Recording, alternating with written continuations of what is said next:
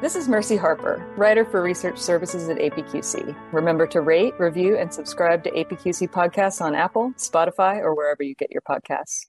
Today, I'm here with Stephen Carradini, Assistant Professor of Technical Communications and Senior Sustainability Scholar at Arizona State University, to talk about workplace communication, including the challenges of today and what it could and should look like tomorrow. Thanks so much for coming on the pod, Stephen. Thank you for having me. I'm excited to be here. So before we dive deeper, I think it's so interesting that you're in both the sustainability and communications programs at Arizona State. Mm-hmm. So I'm wondering how you see the relationship between communications and sustainability.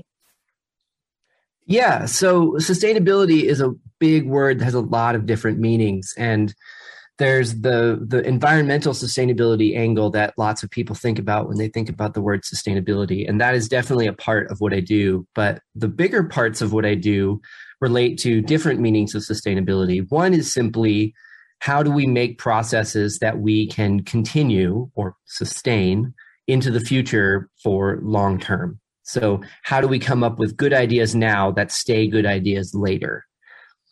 There's also an element of my research where I look at how do we, as not just organizations, but as a society, create economies that are good ideas now and also good ideas in 10, 15, 20, 50 years. So that's sustainability of a different type. And because of the way that we do our economy now, we often have to reconsider ways that we do sustainability. We do the economy so that it becomes sustainable. So communication plays a role in all three of these types, and there are more types of sustainability, as you know, but these are the three that are mostly interesting to me. And from the environmental side, everything is communication. We know the facts, and it's communicating them to people who are skeptical or who have reasons to not move as quickly as other people would want them to move. And so communication is how we do sustainability environmentally. The practical aspects are important, but communication is how we make it move. For organizational sustainability, communication is the way that the organization understands. So you communicate back and forth and you create knowledge, and that knowledge is embedded in the organization, and then you have an organizational understanding. Communication is how that happens. And so the more that your organization understands itself, I know it sounds sort of mystical, but the people who have been in an organization know when an organization understands something and when an organization doesn't understand something, sort of a sense about, well, it seems like no one knows what we're doing, or yeah, everybody knows what page we're on. Communication is how you get to that level of knowledge, which is potentially sustainable. So it may not be sustainable and you may have to redo this, but communication is how you build that consensus to get to that knowledge that turns into sustainability. And when you get to the economy and sustainability, you're thinking about, at a macro scale, how do the processes of communication that we put together inside organizations, outside organizations, top down, from federal, international down, bottom up, from people to organizations in power, how do those flows of communication work so that A, people feel heard, whether it's the top feeling like the bottom has heard them or the bottom feeling like the top has heard them, and B, how do we use communication in ways that we can then go forward? So it's one thing for us to hear each other, and it's another thing for us to be able to then use that hearing to go forward and communicate continuously in a loop to make changes. Because laws are just communication that has been written down, and policies are just communication that are temporarily written down. So there's a level at which communication is how we get to those things. And the actual content is super meaningful, and communication is not the all spark of everything. Is not the hammer with everything is a nail. But there's a level at which if you can't communicate, then individually we just sort of sit around and have good ideas. And so communication relates to sustainability in a general sense, and it's how we do the actions of building consensus to make sustainable things happen. Awesome. Thank you so much. I think it's such an interesting and different way to think about sustainability that's really going to spark some ideas for a lot of our listeners. I hope so. Yeah. Let's get into the workplace communication stuff now. So we've seen a huge increase in virtual and hybrid work over the pandemic, and a lot of organizations look like they're going to keep it. Employees want it, and leaders want to save the costs. Yeah.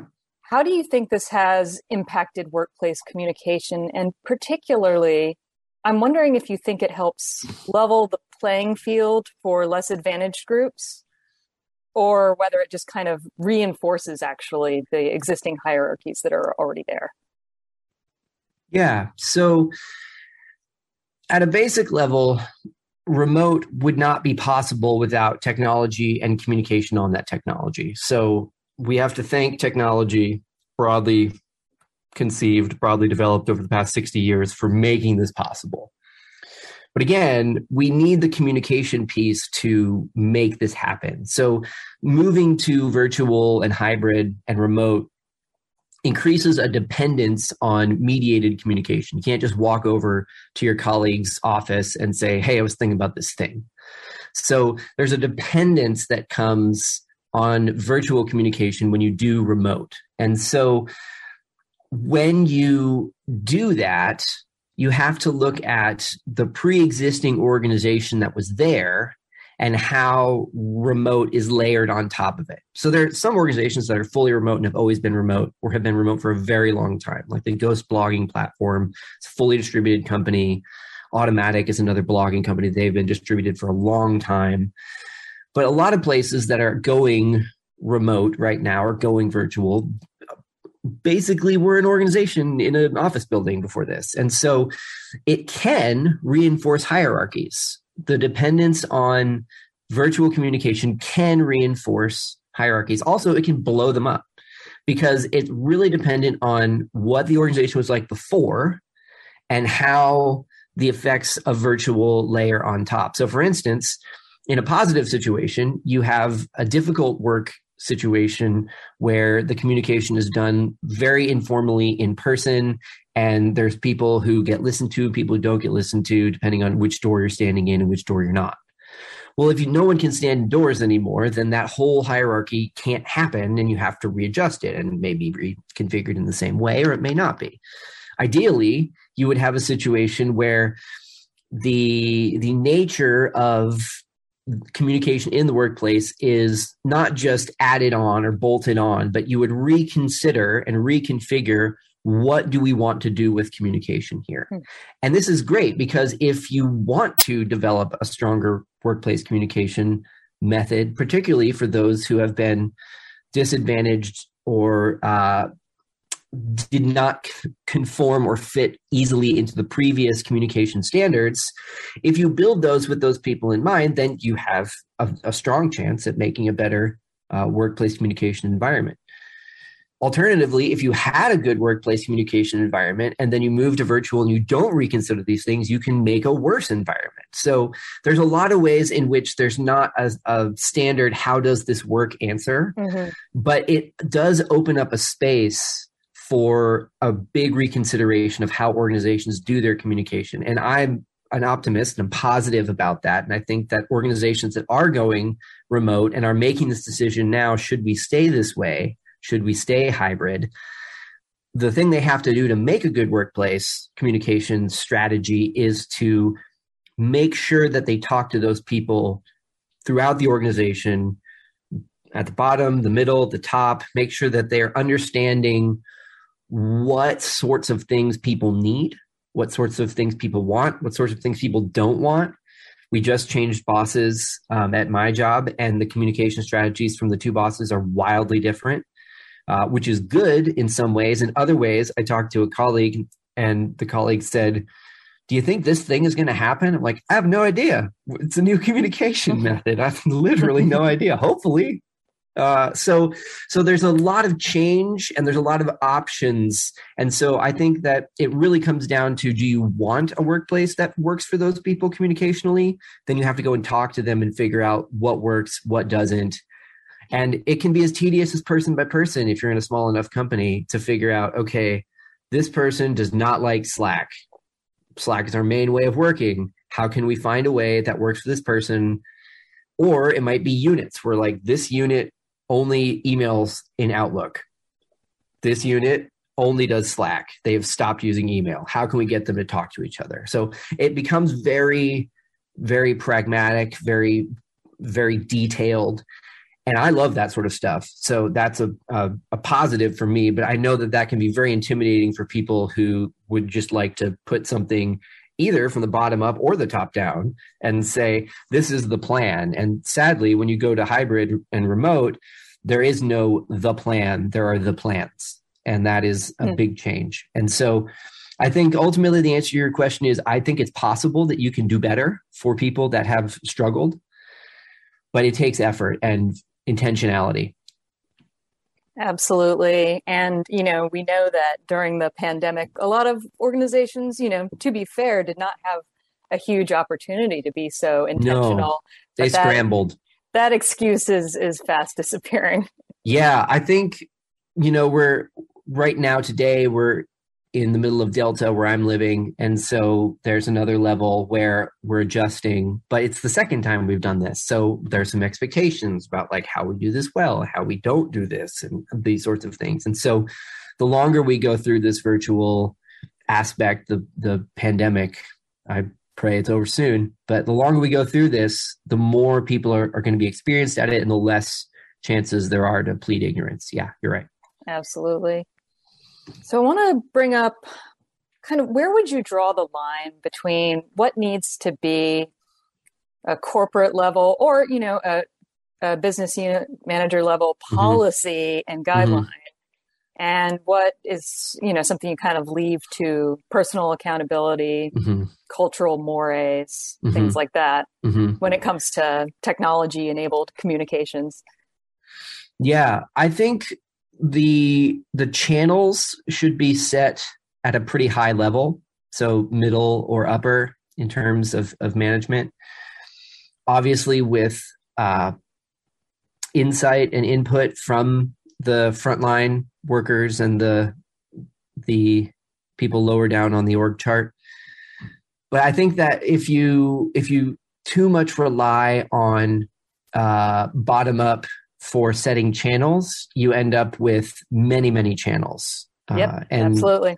And so even though I think it is important to make sure that people have buy-in when you make decisions, at some level when you set channels, you're just going to have to say, this is where we're going. We've talked to a bunch of people. This seems the best way forward. And for those who aren't thrilled about this, we're going to find accommodations and we're going to make it work. But we're going to use this and this, or we're just going to use this. And so channel setting, I think, is hugely important from middle and upper levels of management.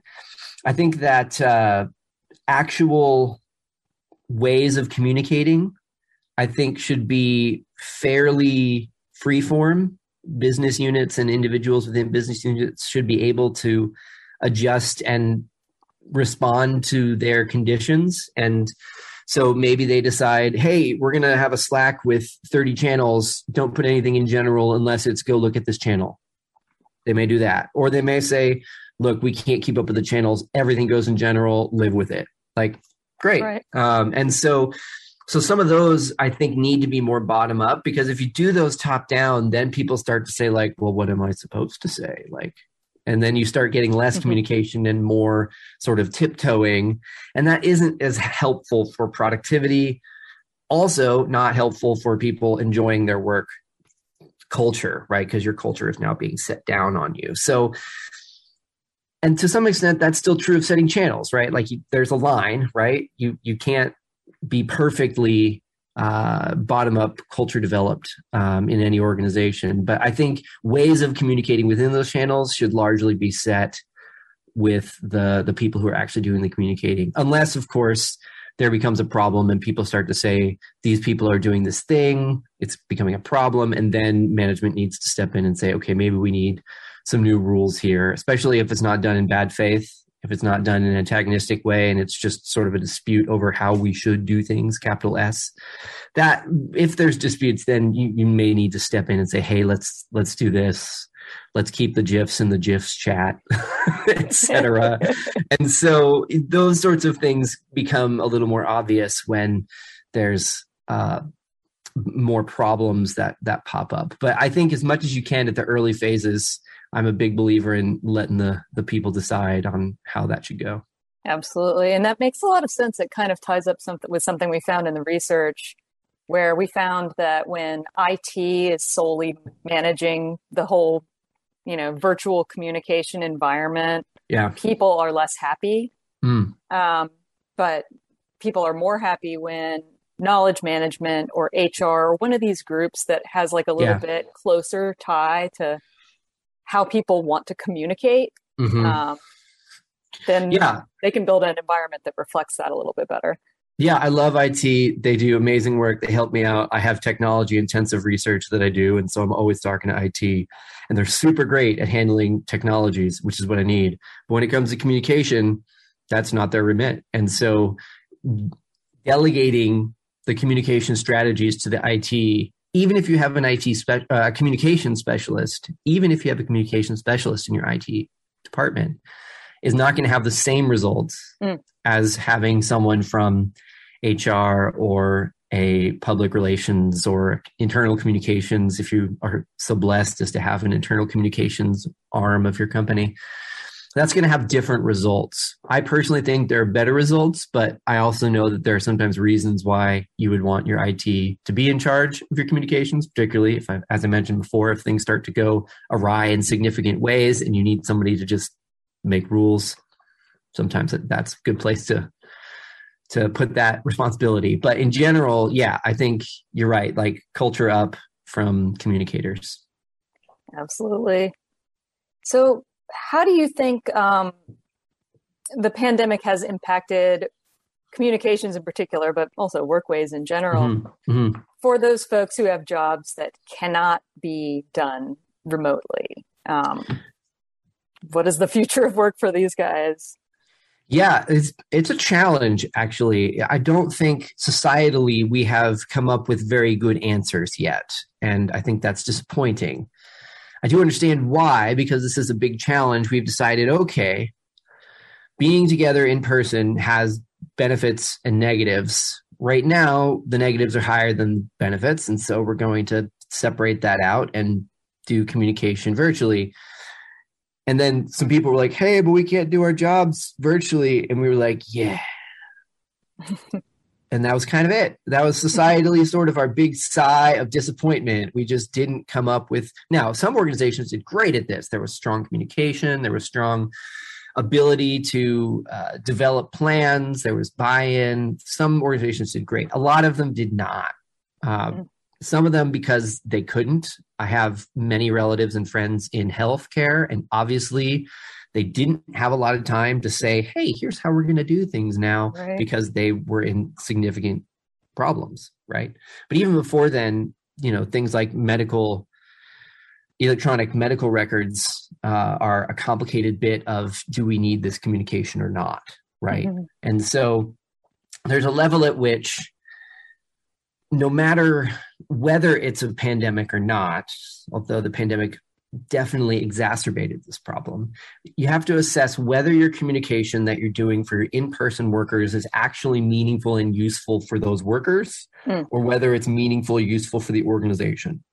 Because there's plenty of things that if they're just good for the organization and they're not good for the people doing the communication, either receiving or creating the communication, that content, that communication is not going to be good quality. And it's not actually going to be as good as the theoretical promise is, because it doesn't work with how the people actually doing the job do it. And this is true if you're on a factory line, or if you're in a hospital, if you're in a service position, if you're out in the field trying to take notes on various things.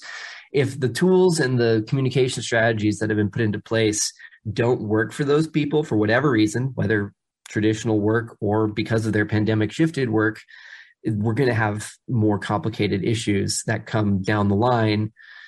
And so there's a level at which the short answer to that question is we haven't done a good job in the main, but there are some organizations that have done a good job, and we need to look to those organizations as models and as examples implement some of those strategies where it's possible. Sometimes those models can't be replicated because of who the organization already is. Mm-hmm.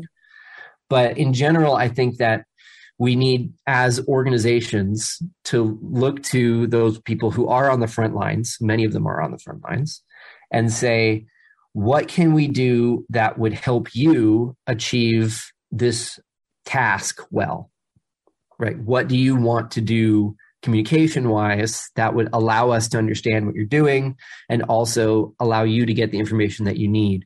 Sometimes there are unrealistic or impossible situations where communication is just going to be poor, right? It's just, there are places in the country where cell phone communication is still not great. And so communication is just going to be poor. But in other situations, we do have ways of mitigating poor communication, but it takes effort. And this is true of sustainability, is that sustainability is not cost effective as soon as you do it. Otherwise, everybody would do it. It's cost effective later, but it's not cost effective immediately. It's the same thing with changing communication patterns. Is not easy, takes time, takes effort, it often takes money, and it does not often show return on investment immediately. Mm-hmm. But long-term effects, if you have better communication patterns, you have better ability to talk to your people, they have better ability to talk to you, then you'll have more satisfied people and you'll have better work product long-term.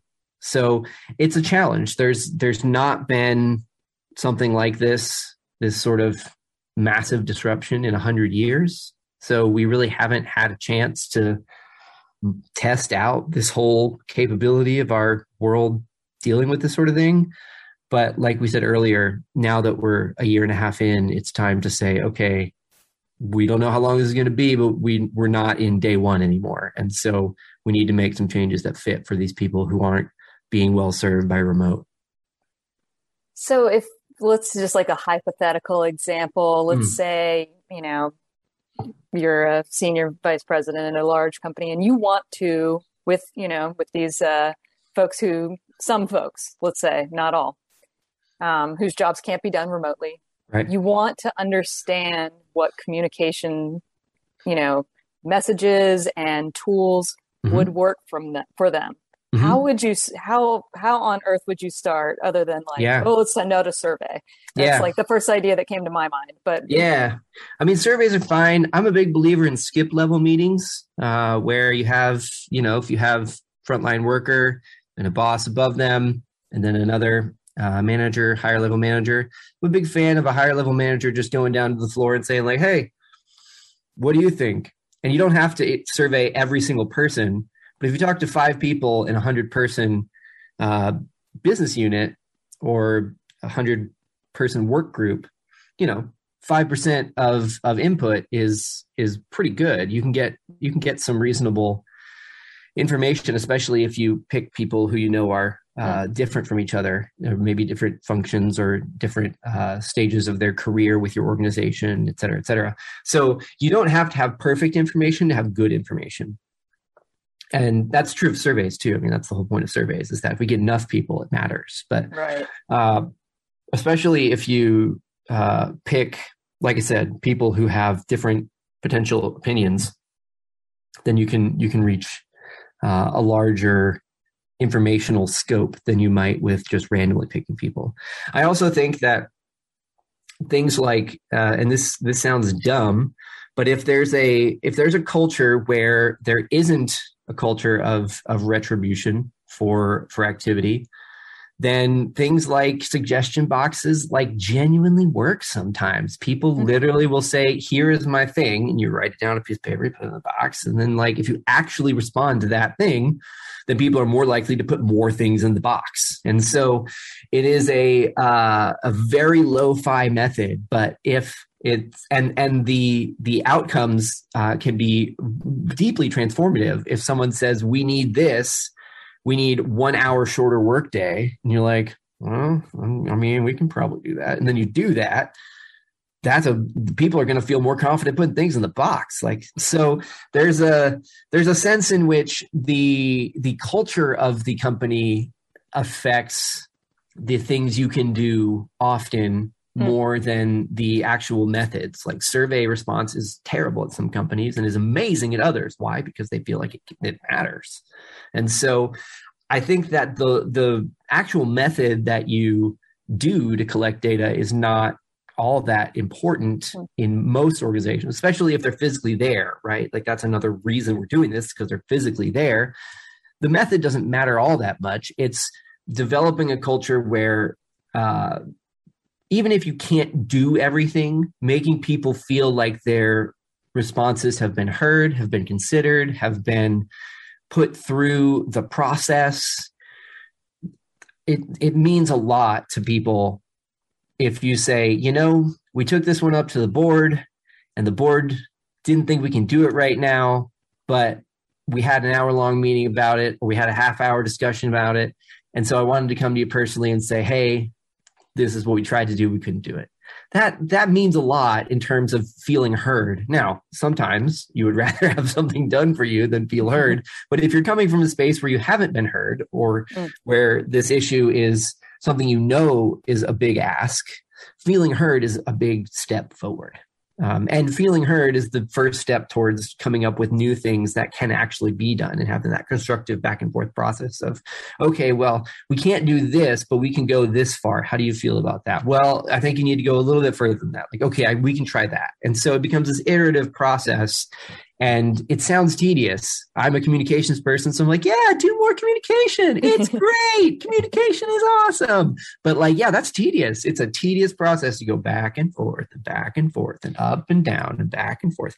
But if you do that, you develop relationships in the company, and you develop an organization that expects these levels of communication, and then you have expectations that are good as opposed to expectations that are bad.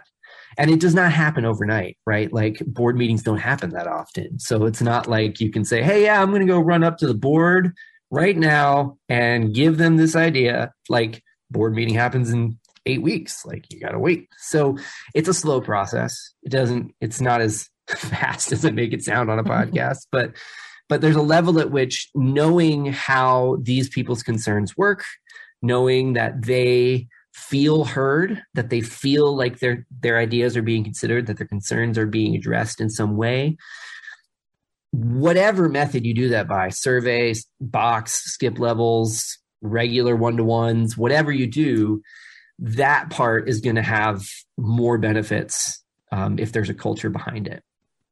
I think that makes so much sense. Do you think I'm a believer in culture yet? I think I've said it like 50 times on your podcast. Hey, I think culture and communications go together, right? Yeah. Absolutely. Yes. And like, I totally agree. I think that a lot of folks feel like they've been like kind of screaming into a void over the last like year and a half. Yes. And they haven't felt, maybe heard isn't the right word, but like a sense of control and self-determination has really been missing. Yeah. Well, and you know, a lot of organizations have not been able to respond to employee concerns. They just haven't been able to.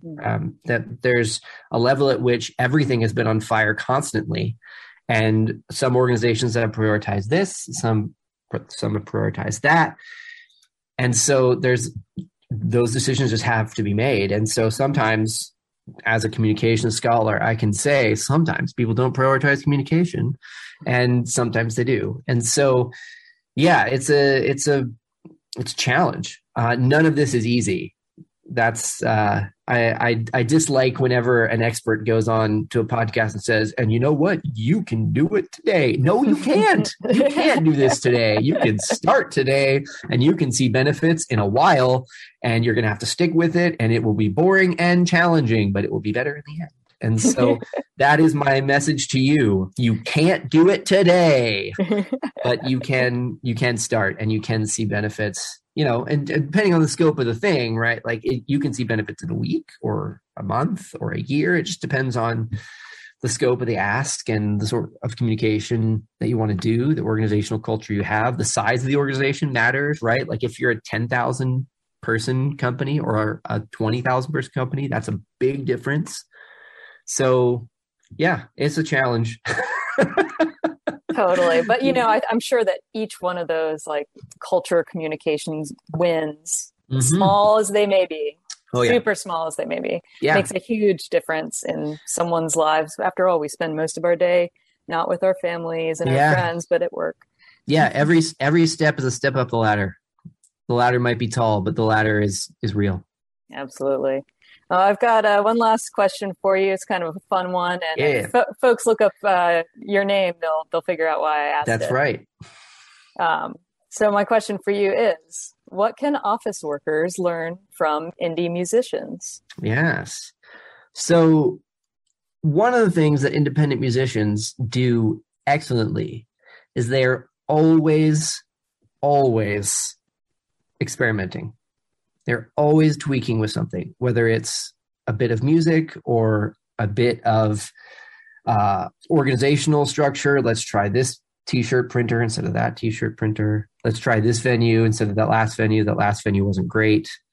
I heard from this other person that there's this new venue.